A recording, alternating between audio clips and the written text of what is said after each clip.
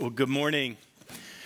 My name is Keith Brault, and I'm one of the pastors here, and eager to open God's Word with you all this morning. We're going to talk about some of those things that we just heard read, and particularly as we look to the next 5 weeks or so, we're going to be following this theme through Scripture of the table, this importance, this centrality, this ongoing invitation for us, for you, for me, for our community, for the world to come to the table. As we know in our heads, but not always in practice, the gospel is much more than correct information. It's more than just the best religious idea or a religious idea. It's better than instructions for a wiser, more proper, respectable way of life. We know that in our heads, but if we're honest, if I'm honest, it's not hard to reduce the gospel to that. It's not hard, as we were exhorted so many times in that Deuteronomy passage. It's so hard to remember that it's more than that. It's so hard to not forget in the busyness of tending vineyards that we didn't plant and drinking from cisterns that we didn't dig and going about our business and living with our families and walking along the way, whatever that looks like for you. It's so easy to forget that it's not just about doing that stuff, staying busy, staying proper, staying respectable. But we know in our heads, and hopefully these scriptures will help push that seed deeper into our hearts and into our experience, that this announcement of the gospel, this announcement of the covenants, it's more than just an announcement. It's more than just news. We're coming through the summer, and so probably some of you we've certainly gotten birth announcements recently, and there are more to come soon. Wilson and Callie, as you notice, aren't here, and there are some that have preceded them recently and will follow them soon. A wedding invitation or a birth announcement is more than just that, right? I mean, it points to something exciting and substantial. The birth is not the announcement, but the announcement is part of it. I think that's another way to think about this, that the gospel is news, it's an announcement, but kind of in the same way as a wedding announcement is an announcement or a birth announcement is an announcement. It points to something else. The gospel is that our Creator, the Creator of everything that we know, is looking to forge a real and breathing and day-to-day and face-to-face living bond with us and all that he has made. So the gospel is not just information. The gospel points us to the reality that your God is knocking on your door, asking to come into you, into your life, and take up his home on your turf. The gospel is news. The gospel is an announcement of that, news about this covenant. How does God get this covenant across? How does he bring this new relationship to us? And how does he keep it going? How does God bring that kind of announcement or bring that kind of new reality to your door? How does he deliver it to you? And then how does he maintain it and keep it going day to day and year to year and decade to decade? As we consider this theme through the Old Testament and the New Testament, a good way to understand this, a way that God uses maybe primarily to make it real and to bring it to us and to bring us into it, is through meals. Through a meal, think back over the span of your life to some of your favorite meals. And like a smell of a roast, right, can just bring you to a place. My parents have both passed away, but when I smell the standing rib roast in the oven on Christmas Day, it just brings me through this amazing journey where I'm almost experiencing being with my parents again. And that Yorkshire pudding that's in there, taking those drippings, Those meals, a meal, it communicates intimacy. It communicates companionship. A meal represents respect, mutual respect. It encompasses knowing and being known, acceptance, safety. A meal, it reinforces and informs and sometimes defines your identity. It's a restful, happy place. That's why it's so important as we open the scriptures, we start just at the beginning. You see the garden when this furtive snack that Adam and Eve share in secret is so important, that they disobeyed God by breaking a rule that he'd given. But this unraveling played out over a meal.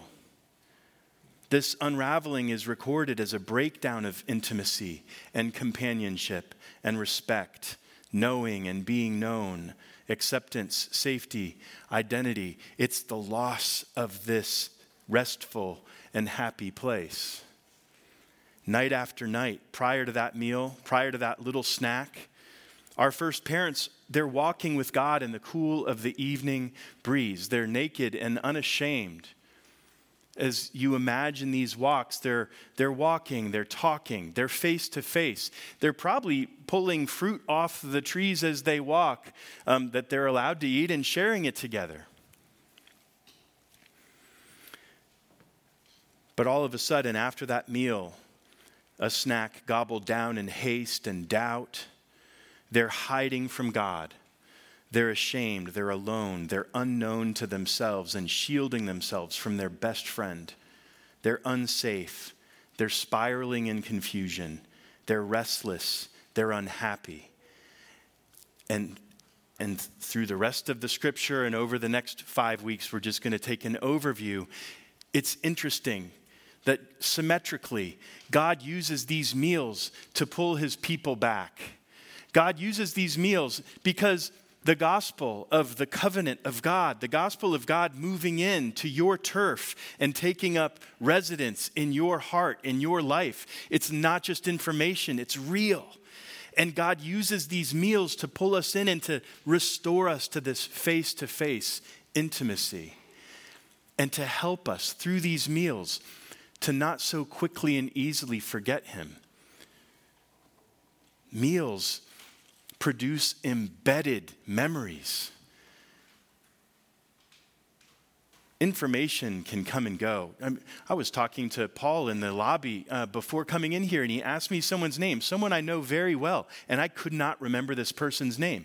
I left my wallet at home today. My wife had to bring it here to me. It's easy to forget things, informational things, like put your wallet in your back pocket, or that guy's name is Jay. But it's hard to forget a meal. It's not so easy. So let's just look through some of what we've heard and make a few observations. Just 3 really quick ones. That we're going to see the covenant defined, we're going to see covenant reminders, and this covenant experience. And if you're taking notes, that might be frustrating for you because they're really asymmetrical in terms of how much time we're going to spend on them. But the covenant is defined in the law. It's summarized in Deuteronomy. Deuteronomy is this book that's it's a compilation of 3 sermons that Moses gives just as the Israelites are about to enter the promised land. So they're out of Egypt.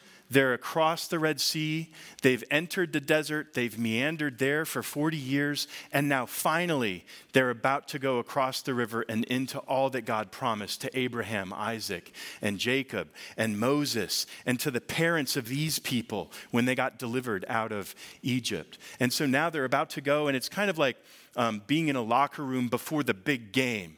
And the coach is taking this one last chance to kind of gather everybody around and say, take a knee. Here's the stuff that we need to remember when we go out there and play tonight. And so it's these 3 sermons, and it's not just a pep talk. It's a summary of all that's contained in the law, these laws and statutes that in Deuteronomy we hear Moses say, "Hear, O Israel, the Lord our God, the Lord is one. You shall love the Lord your God with all your heart and with all your soul and with all your might. And these words that I command you today shall be on your heart."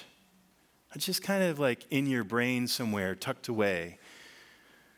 "You shall teach them diligently to your children, and shall talk of them when you sit in your house or when you walk by the way, and when you lie down and when you rise. You shall bind them as a sign on your hand, and they shall be as frontlets between your eyes. You shall write them on the doorposts of your house and on your gates." A lot hinges on Israel remembering to do this or forgetting. If you remember to do this, it's going to go well for you, and you're going to multiply, and you're going to prosper, and you're going to flourish, and you're going to stay safe, and we're going to maintain this face-to-face relationship. I'm going to be your God, the one who delivered you out of Egypt, but if you forget, I'm going to throw you out of the land. So these words, these statutes, these commandments that Moses is referring to, they're really important. They're central. And central to these statutes laid out for Israel, if you go back through the Pentateuch, and if you go through just in a cursory way, reading through the headings of Deuteronomy, central to these statutes are 7 feasts, meals. Like shrink wrap over a lot of commandments, right? Like you're going to hear a lot of commandments, but then you're going to get it gathered up to you and delivered to you and made real for you through these different feasts. And these different feasts lay out the calendar so that your month-to-month experience of living as a child of God and as one that he's delivered and one who is called to love him with all your heart and your mind and your soul.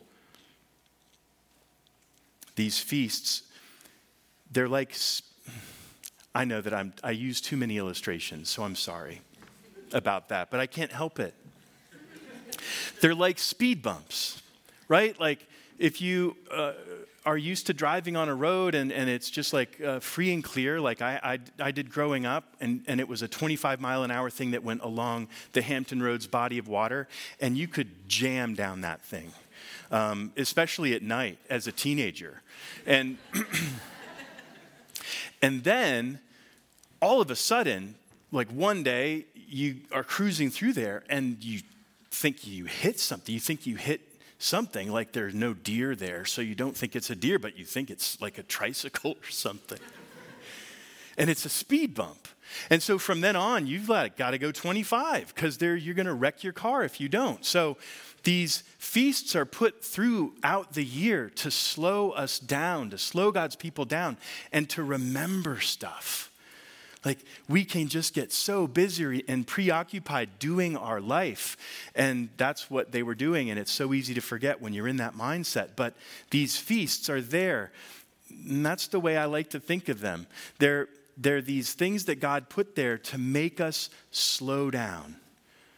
They're much like our church calendar today. We start our year with Advent, and it culminates in the Feast of Christmas. And then later in the spring, we observe Lent, and it culminates in these holy days, Maundy Thursday, Good Friday, Holy Saturday. And then there's this Feast of Eastertide. There's the Ascension, there's Pentecost. Well, like that, in Israel, the Passover celebrated God delivering Israel from death and slavery. The Festival of Unleavened Bread celebrated God delivering Israel from the hand of slavery as well. And the Festival of First Fruits celebrated God's gift of the coming harvest. The Festival of Weeks celebrated God's gift of the harvest. The Festival of Trumpets was a signal to the coming new year and a reminder that our time is in God's hands. The Day of Atonement celebrated God's taking away sin, and the Festival of Booths celebrated God's provision in the wilderness. There were so many opportunities that were commanded to the people of God to observe and to teach other people around you to observe, to slow down and remember that everything you have comes from God.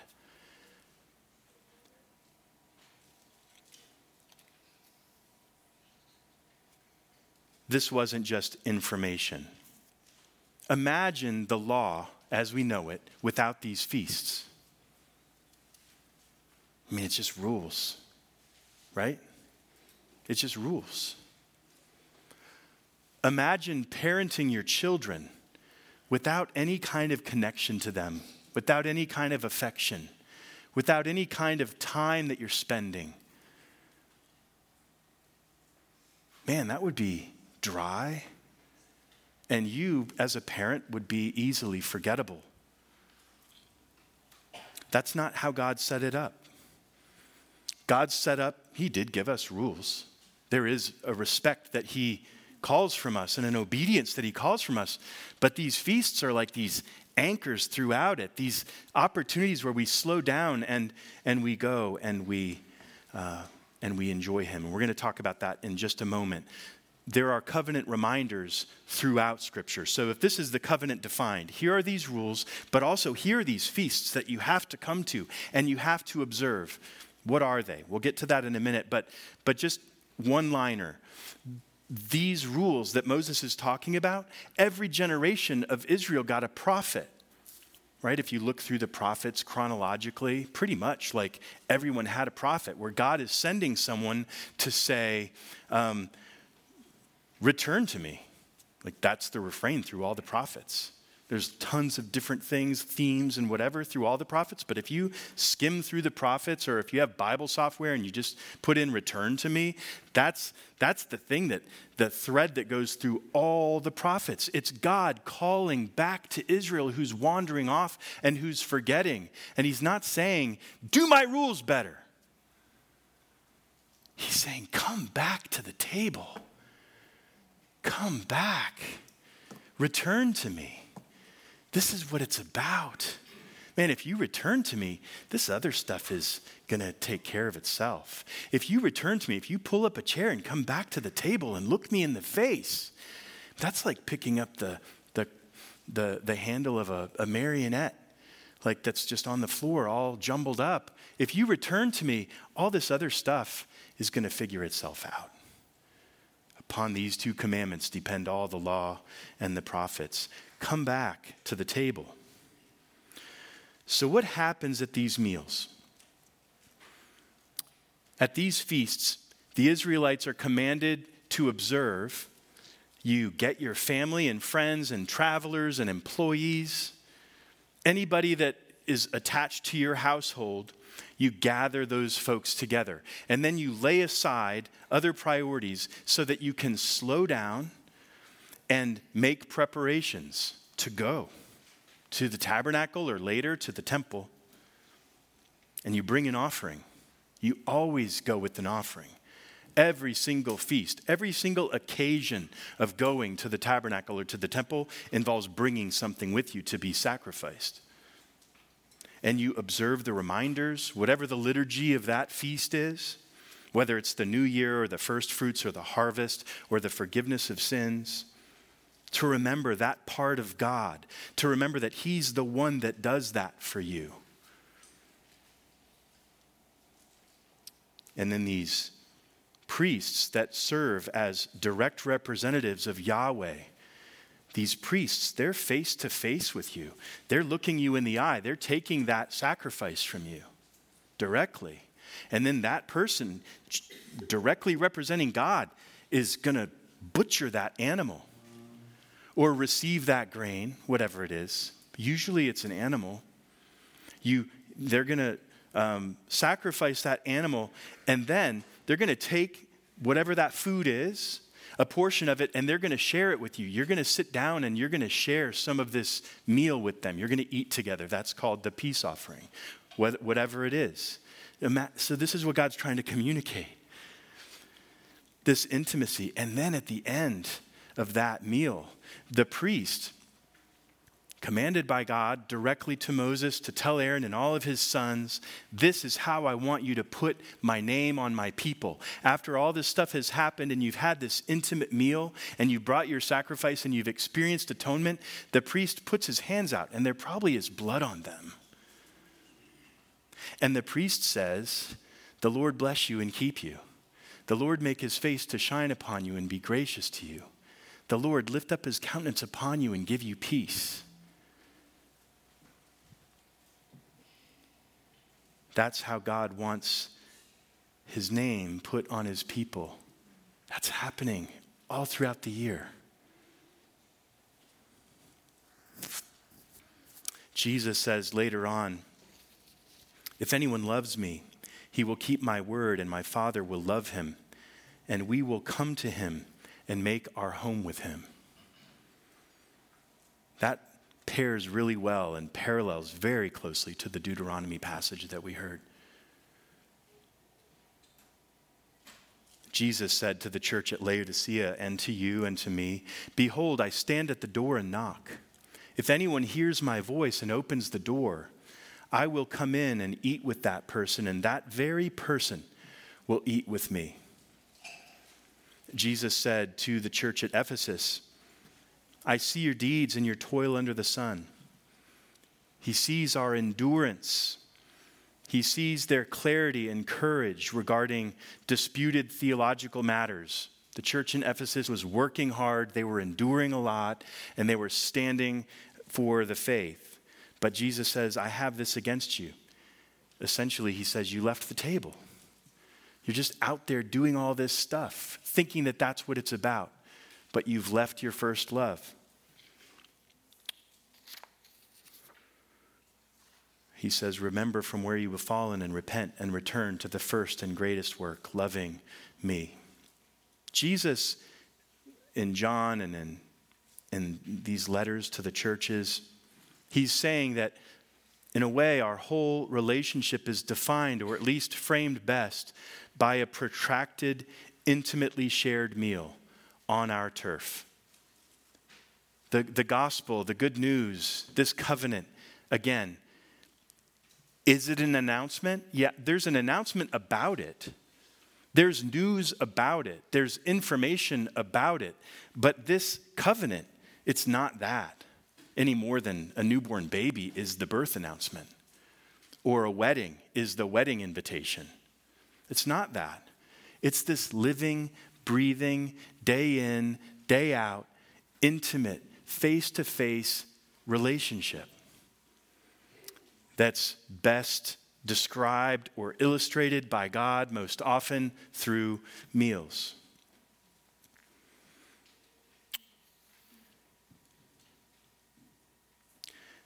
Yahweh is looking to move in and make his home with you. He isn't looking to just put you off to work at a distance. Working for God is no good if we've left the first priority of abiding with him intimately. A few thoughts in closing. First, in terms of how can we experience this more? How can we press into this and allow this seed to germinate?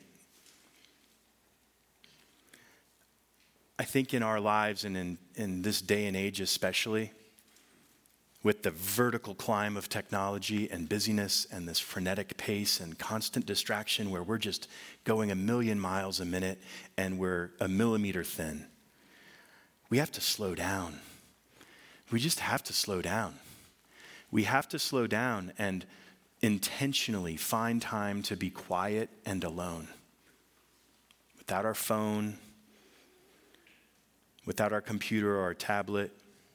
And we can do this, we don't have to wait for a feast, though we have them, and we should use them. The Holy Spirit's here, and the Holy Spirit's with you. And you can anytime take time intentionally to sit and to be quiet and to enjoy face-to-face time with your Creator, to listen, to enjoy, to rest, to meditate. I was having a tough week during certain parts of this week. A few things had happened, not here, but, in my other relationships, and they were difficult. And Aubrey came into my office and asked how I was doing, and I kind of told him. And he asked, have you had time to just sit with God and be with him in the midst of this and just be quiet? And I hadn't. I mean, that's not my MO. Not for a while. I like to try to just put the hammer down and blaze through it and hope for clear skies, 150 miles from here. But it doesn't work. And that anxiety and that pain, it comes out sideways somewhere else. But that's something that I think we can direct ourselves to and be intentional about. In light of what our life is like and how easy it is for us to just reduce everything to information, that's not how God created us, and that's not what the covenant is like. The covenant is like a feast. The covenant is like a protracted meal. The covenant is like intimacy and face-to-face and quiet and slow. The words abide, love, sit, meditate, rest, they get so much airtime in the Bible and in the New Testament out of Jesus' mouth. In fact, if you look at John's gospel and you think about that conclusion about, if you love me, you're going to do what I say, and if you do that, then I'm going to come and the Father's going to come and we're going to make our home with you. What is the underlying command that Jesus is pointing to in John's gospel? It's to love him. It's not to do a bunch of stuff. Another idea or another way that we can press into this is in just a moment as we come to the communion table and we receive. Every week when we do this, we can do this slowly. We can do this contemplatively. We can do this thoughtfully. You're receiving bread and you're receiving wine from someone up here, me or Aubrey or Molly or Jim or Brenda. There's a bunch of people up here. But as you come here, Jesus is saying, come to my table. As often as you do this in remembrance of me. You're coming to this table and being fed directly by Jesus in a spiritual way. Jesus, who wants to maintain and hold eye contact with you every moment of your life until the end of the age. So as we come here, it's not an Anglican ritual. It's a meal with Jesus. In your hurry, in your hurt, in your regrets, in your joys and in your victories, in your uncertainty, in all of it, Jesus stands at the door and knocks. He's knocking right now. The question for you and for me is, will we open the door? Even with the dirty dishes and the unfolded laundry and the skeletons in the closet, will we open the door and let him in? Amen.